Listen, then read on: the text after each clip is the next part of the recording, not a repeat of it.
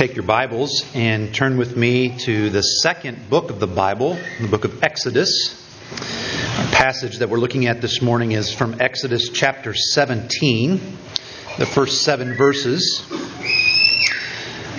think you'll find it on page 59 if you'd like to use the red Bibles in the chairs around you.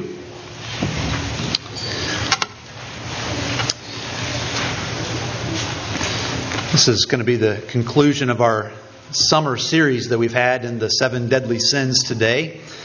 And we're coming to a very well-known passage, even if you didn't grow up in the Bible or learning the Bible growing up in church. You probably heard this story in some way and over time. It's good for us to reflect on it with fresh eyes today. We're going to be looking at Exodus 17, and I'm going to read verses 1 through 7. All the congregation of the people of Israel moved on from the wilderness of Sin by stages, according to the commandment of the Lord, and camped at Rephidim. But there was no water for the people to drink. Therefore the people quarreled with Moses and said, "Give us water to drink." And Moses said to them, "Why do you quarrel with me? Why do you test the Lord?" But the people thirsted there for water, and the people grumbled against Moses and said, "Why did you bring us up out of Egypt to kill us and our children and our livestock with thirst?" So Moses cried to the Lord, "What shall I do with this people? They are almost ready to stone me." And the Lord said to Moses, "Pass on before the people, taking with you some of the elders of Israel, and take in your hand the staff with which you struck the Nile, and go. Behold, I will stand before you there on the rock at Horeb, and you shall strike the rock, and water shall come out of it, and the people will drink." And Moses did so in the sight of the elders of Israel. And he called the name of the place Massah and Meribah, because of the quarreling of the people of Israel, and because they tested the Lord by saying, "Is the Lord among us or not?" Let's pray together. Our Father, I pray that you would help us as we've been thinking about the significance and the depth and the breadth of our sin all summer.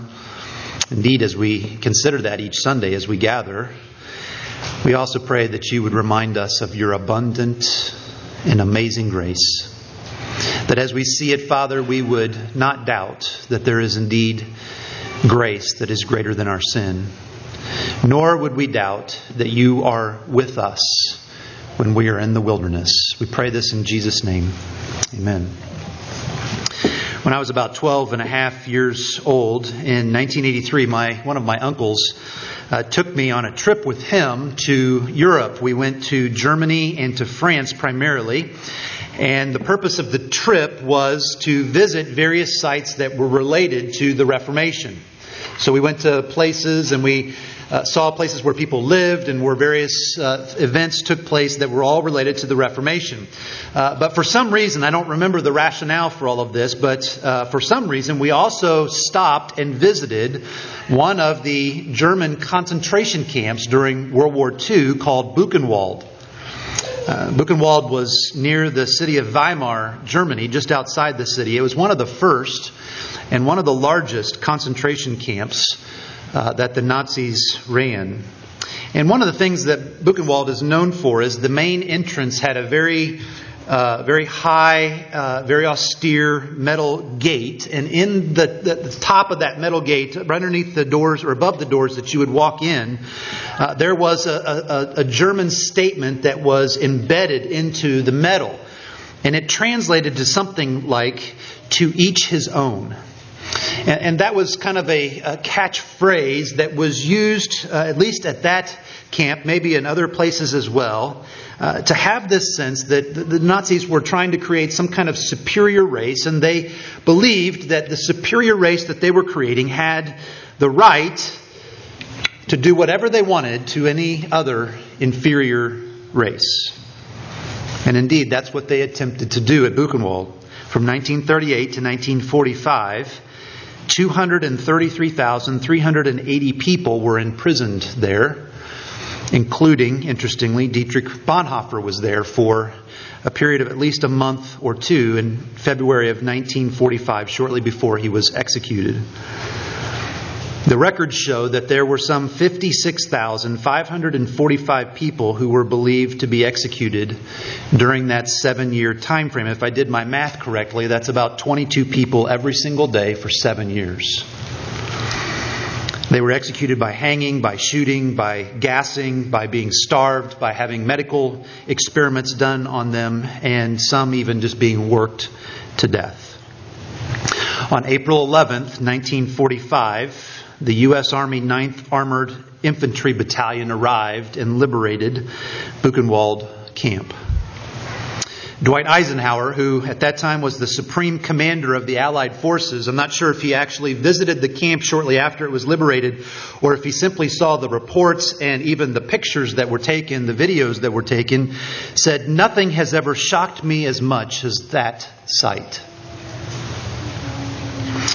As the death camps all over Europe were liberated by the Allied forces, many eyewitness accounts began to emerge, not only of the prisoners that were rescued, but also by the liberating soldiers that arrived to liberate those camps. And the stories over and over again told a tale of seasoned and battle-hardened soldiers at the end of the war, toward the end of the war, seeing absolute, overwhelming evil in their midst. There are accounts of many of the soldiers becoming violently ill simply by walking into the camp and seeing what was happening there. Many of them took pictures and video because they believed nobody would believe what they were seeing. The reports also showed that as the liberating forces saw what was happening, they began to react. And on many occasions, including at Buchenwald and especially at Dachau, the Nazi guards who had surrendered were executed on the spot by the liberating forces. Now, on the one hand, we can understand, can't we? As the soldiers would arrive and they would see the evil and they would simply react, they would seek to bring justice in the moment on those who had brought that kind of devastation and evil into those places. And yet, on the other hand, we can also see how it was wrong for them to do that. It was unjust even. Some have even said that it was analogous to how the prisoners had been treated, simply not seeing them as humans, as inferior, not giving them trials. Instead, the soldiers acting as judge, jury, and executioners. And when injustice happens in our lives or in our worlds, we rightly get upset. Exodus 17 gives us a picture of a legal courtroom proceeding, of unjust proceedings, unjust accusations, and unjust judgment and execution taking place. And through it, my prayer is this morning, the Holy Spirit will help us to see the wonder of the gospel. We're going to look this morning at the accusation and the trial, the judgment, and then try to figure out how this makes any difference for us today. The reason why I want us to look at this passage and to think about this today is that we've been spending the entire summer looking at the historic 7 deadly sins. Pride and envy and anger and sloth and greed and gluttony and lust. And one of the things that we have looked at throughout the summer is that if we're honest, if we're transparent, we know that if we were brought before a court of law and the evidence was laid open about our hearts, every single one of us could rightly be convicted of these sins. We are guilty before the Lord. And each week we have attempted to also see God's grace in the midst of our conviction and repentance of those sins as being the source of our forgiveness for even these deadly sins. But I recognize that it's very easy for us to come away from a summer series on the 7 deadly sins simply with feelings of guilt and shame. And so I want us to finish this series this summer Once again, coming back to this wonderful story of God's gospel of grace, the source of the forgiveness of our sins and the hope that we have in our lives. So in order to do that, let's look at the story as it unfolds for us in Exodus chapter 7. We begin by seeing the accusation as it is brought forward. In order to do that, really you need to flip back a couple of chapters in Exodus just to remind yourself of the context. We are in this section of Exodus, kind of the middle section of Exodus, and in chapters 12 and following we read about the people of God being led out of Egypt by Moses. They crossed the Red Sea in the miracle that was, God providing for them, God protecting them over and over and over again. And they are led out of Egypt across the Red Sea and into the wilderness. We read that they came to an area called Marah. And that was a place where the water was there, but it was a bitter water and they weren't able to drink it. And so they grumbled, they complained, they murmured against the Lord. The Lord showed them that He was with them by providing for them in that place. We read in chapter 16 that the people again were complaining because they wanted the bread and the meat that they remembered that they had access to back in Egypt. And they complained to the Lord. And again, the Lord rained down bread and brought quail to them and provided for them once again. And then we come to chapter 17, verse 1, and we see that the people of God are still in the wilderness. They're still in the desert, and they have now come to a place where they are camping called Rephidim. And literally that word means a resting place, which is an interesting irony given all that actually happens here in this location. It really is the last stop on their way to Mount Sinai before God will give them His word and His governing of how they are to live their lives as His people. And we see the problem that comes up here at the end of verse 1. There is no water for the people to drink here in Rephidim. They're thirsty. And you can understand that, right? And so, no water. What do they begin to do? They respond in verses 2 and 3. Therefore the people quarreled with Moses and said, "Give us water to drink." And Moses said to them, "Why do you quarrel with me? Why do you test the Lord?" But the people thirsted there for water, and the people grumbled against Moses and said, "Why did you bring us up out of Egypt to kill us and our children and our livestock with thirst?" The people are thirsty, they need water, they see no water around, and so we're told they begin to quarrel with Moses. They grumbled against him as their leader, as the representative of the Lord to the people. That word quarrel is a very interesting Hebrew word. It's the Hebrew word reeb. It's a strong word, and it has the connotation of bringing a lawsuit against someone. So we read this and we hear that the people are thirsty. There's no water. And so they go to Moses to bring it to his attention and to quarrel with him. But that word is understood to mean that what the people were doing was bringing a lawsuit against Moses. They were revolting against his authority. This is legal language that is taking place here.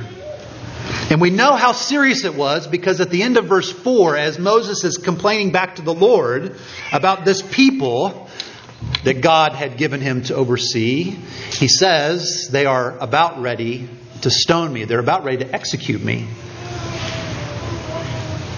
They're quarreling with Moses. But that's not really where the accusation lays.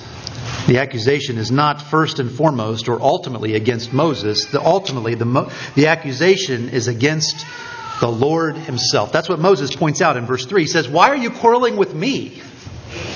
I'm simply the representative, the spokesman, the one that the Lord is working through. In fact, you are quarreling with the Lord. Why are you testing the Lord?" Moses says.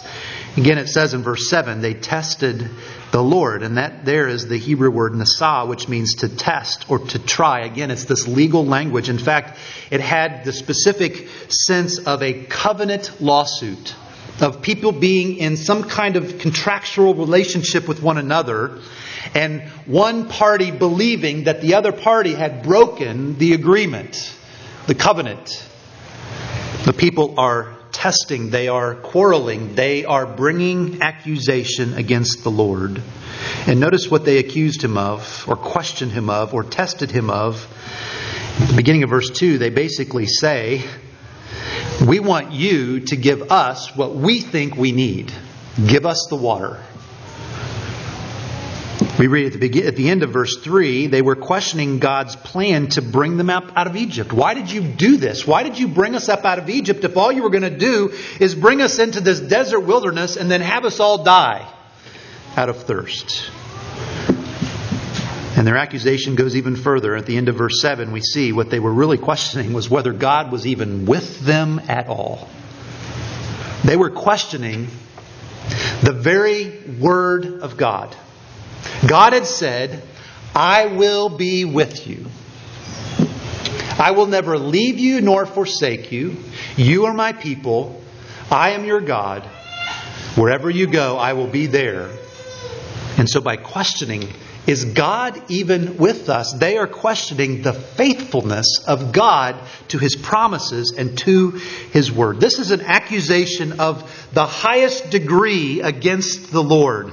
This is a lawsuit that the people of God are coming before Moses and ultimately before God Himself saying, you are not providing for us, you are not protecting us, and you are not even present with us. You have broken the covenant relationship with us.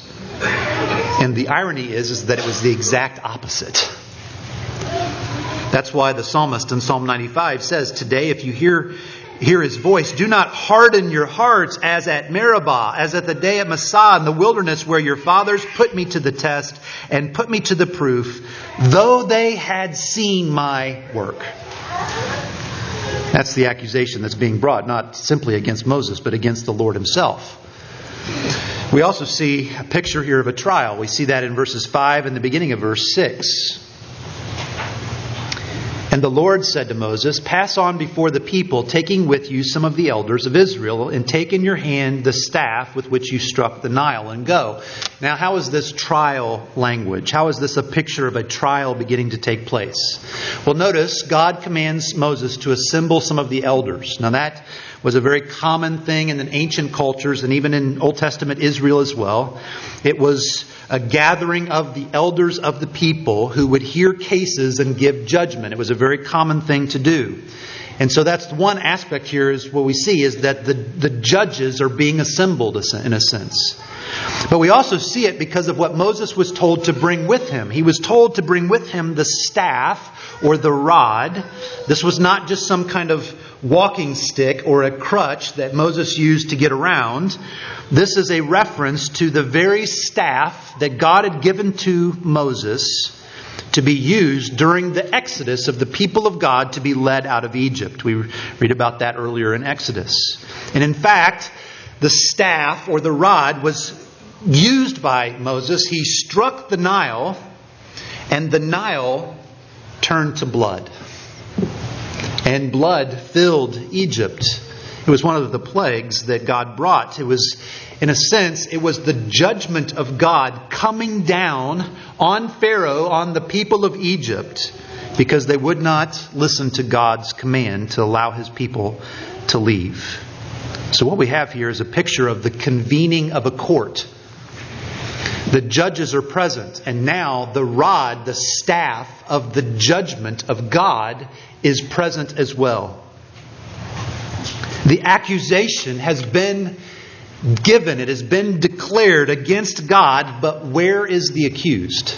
The judges are there, the power of God's judgment is in place, the accusation has been made, but where is the accused? And we see where he is at the beginning of verse 6. Behold, God says, I will stand before you there on the rock at Horeb. There's irony here going on. Some of you know your Bibles well enough to know what happened at Horeb. That's where Moses was brought before the very presence of God in the burning bush and given the task of leading the people of God out of Egypt. The ultimate judge, God Himself, was on trial. standing before the judges with the power, with the judgment of God, the staff, the rod of God's justice and God's judgment ready to be used, and God stands before them. It reminds me of C.S. Lewis's book, God in the Dock.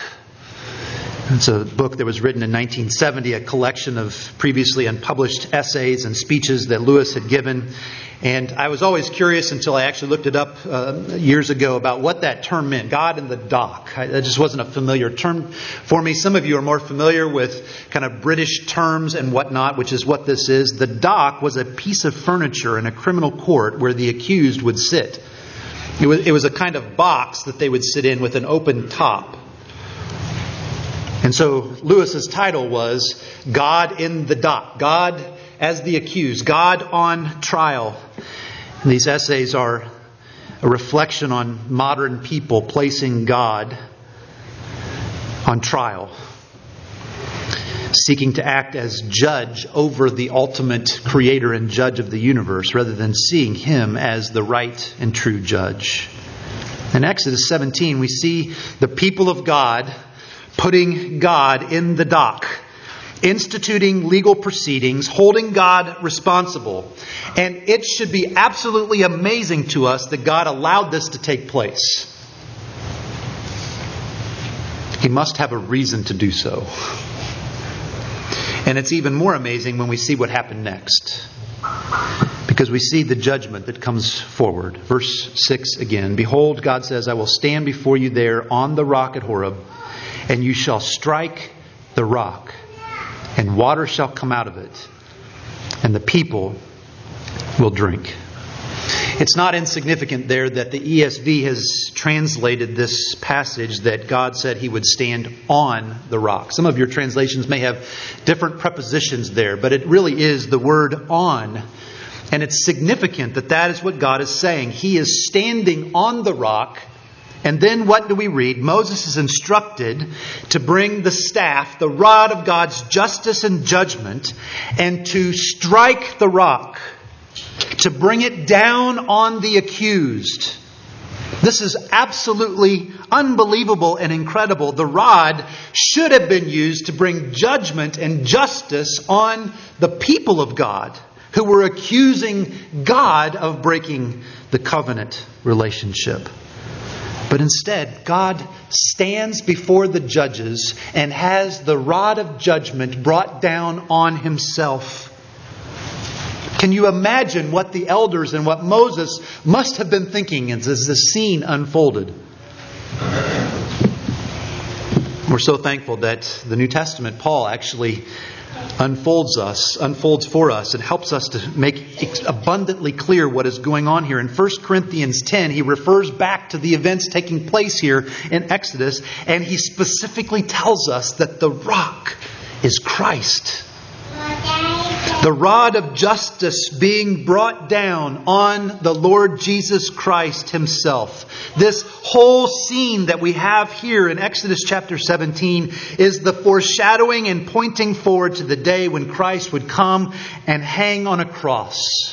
And He would hear the voice of His Father in heaven say, my God, why have you forsaken me? And then He would also say, it is finished. The justice of God for the sin of my people in its entirety has fallen upon me, and I have taken it all, and it's finished. I heard recently about a play that I was not familiar with.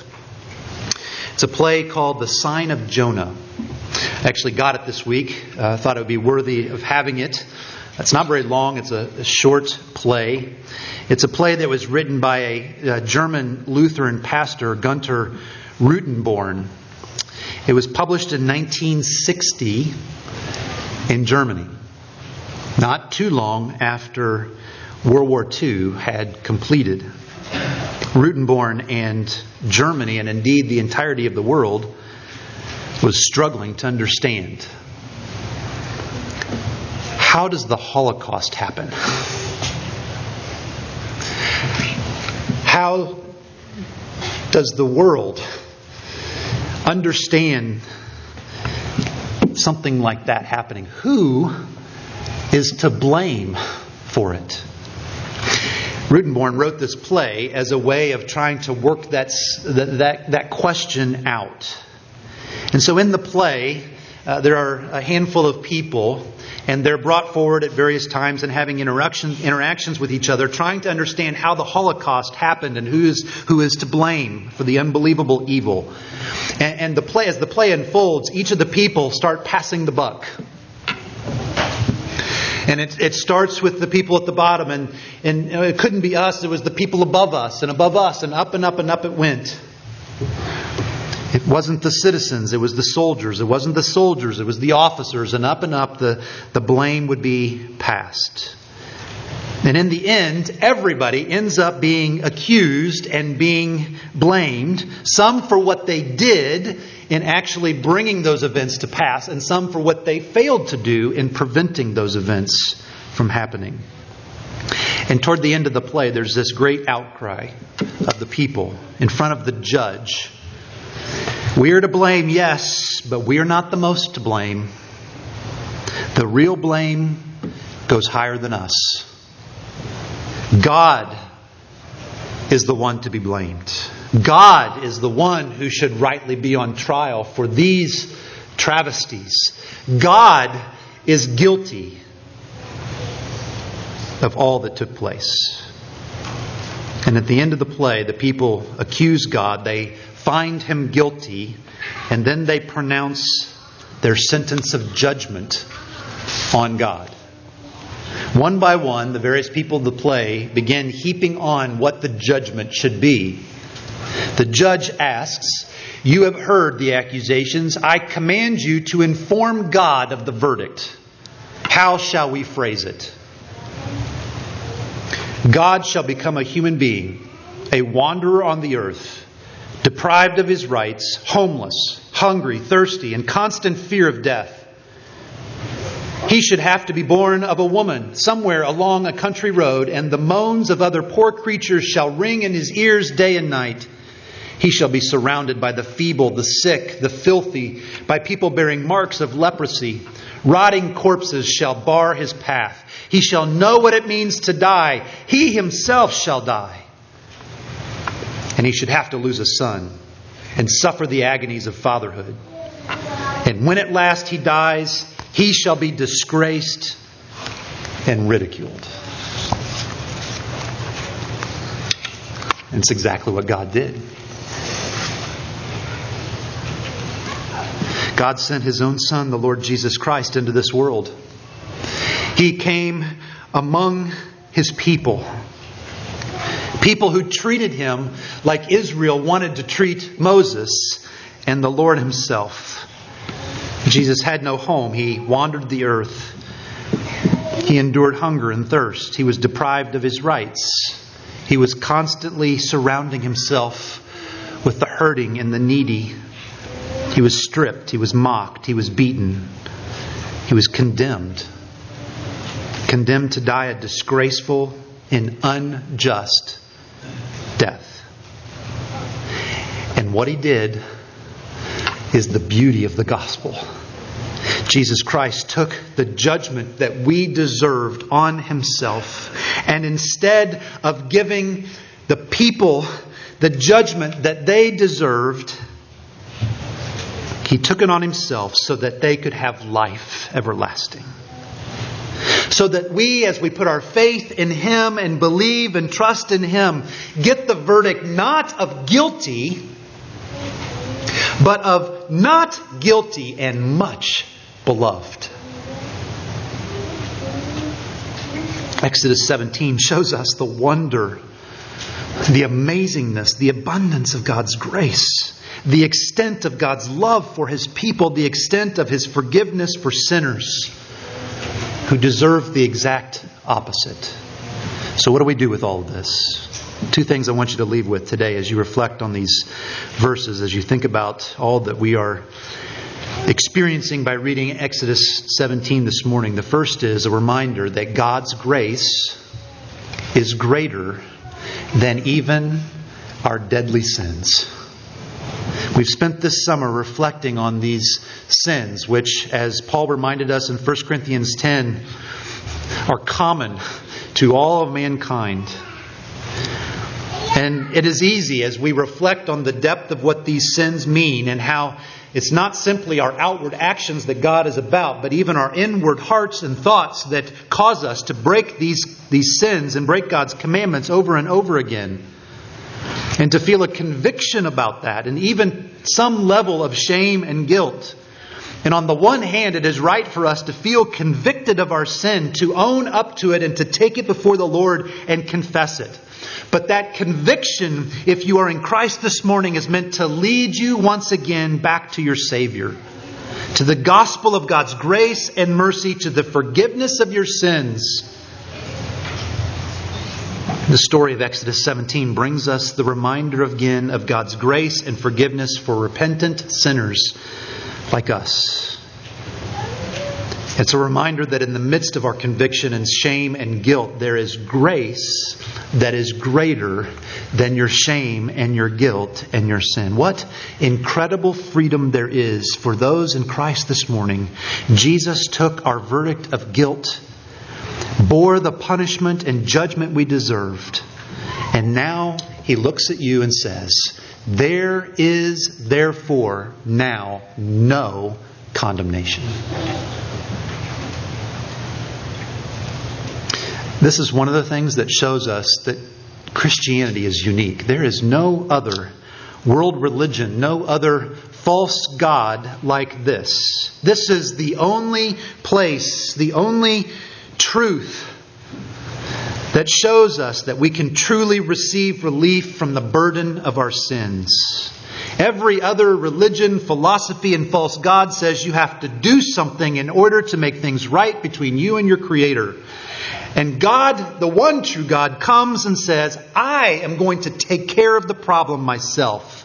I will work redemption in your midst. I will take the judgment that is necessary to be had because of your sin.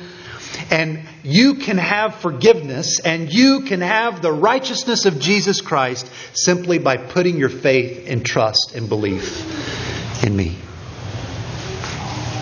Grace greater than our sin. There's a second thing that I want you to see as you leave today.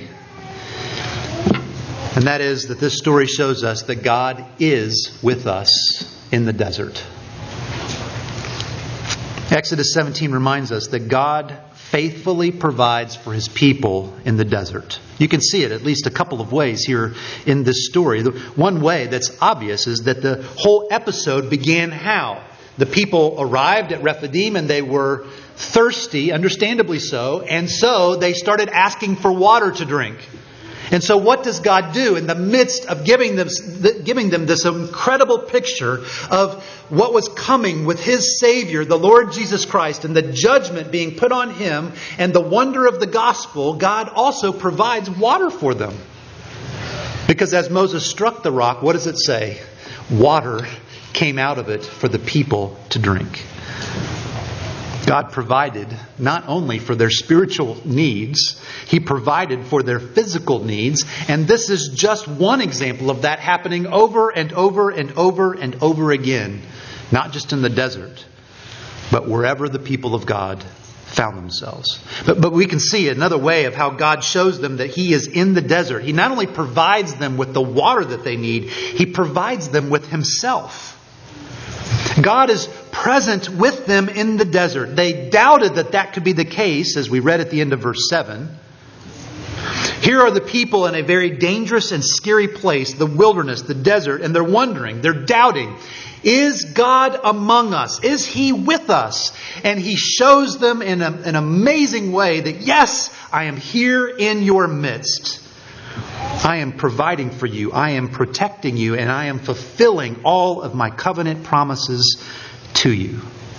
But notice, He didn't do that by taking them out of the desert. God didn't remove them from the desert. He didn't remove their difficulties and trials. He simply went with them through them. It's a good reminder for us when we find ourselves in the wilderness. I know there are many of us in this room that consider ourselves in that desert, that wilderness right now. And how easy it is for us, in fact, maybe even right to say our tendency is to evaluate God's presence in our midst, to evaluate God's care and His love and His blessings and His presence on our perception of our current circumstances. So we look around us and we see our circumstances, and then we use that to evaluate, is God with me? When life is hard, when life is full of disappointments and things that we don't like, we are easily moved to doubt and to despair and even to disobedience. Perhaps we could even find places in our lives when we tend to grumble and complain and quarrel against God, even bringing accusations against the faithful covenant-keeping God, maybe even tending to accuse Him and to blame Him. But this story reminds us God is with us. Exodus 17 wasn't some kind of unexpected turn that God wasn't expecting with the people of God. It was God's plan to bring them through this time of testing and this time of forming and shaping of them. God is not He's not out of control. His plan hasn't been derailed. God is still at work. And the people of God are just as safe and secure in the desert as they are anywhere else. We're told many times in the Scriptures that God takes His people through things to form and to shape them, to teach them to trust Him, and to see His faithfulness. So brothers and sisters in Christ, as we go through periods and seasons of our life, even that may be long and hard, and it's hard for us to see the end of where this trial is coming. We see ourselves in the wilderness and we can't see the promised land. We must remember God is with us as much in those moments as when we think everything is going wonderful. We can't let the circumstances of our life determine what we believe and know is true.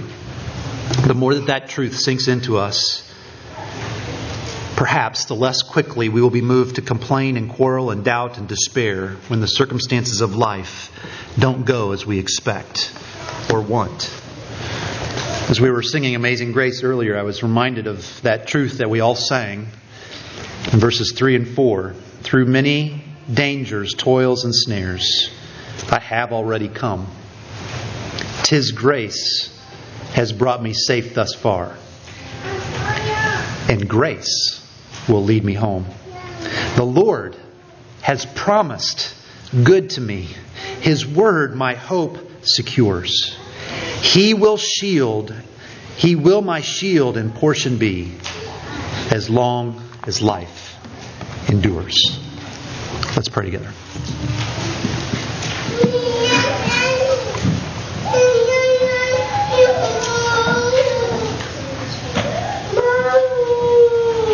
Father, help us to believe your word, to believe what you say to us about who you are.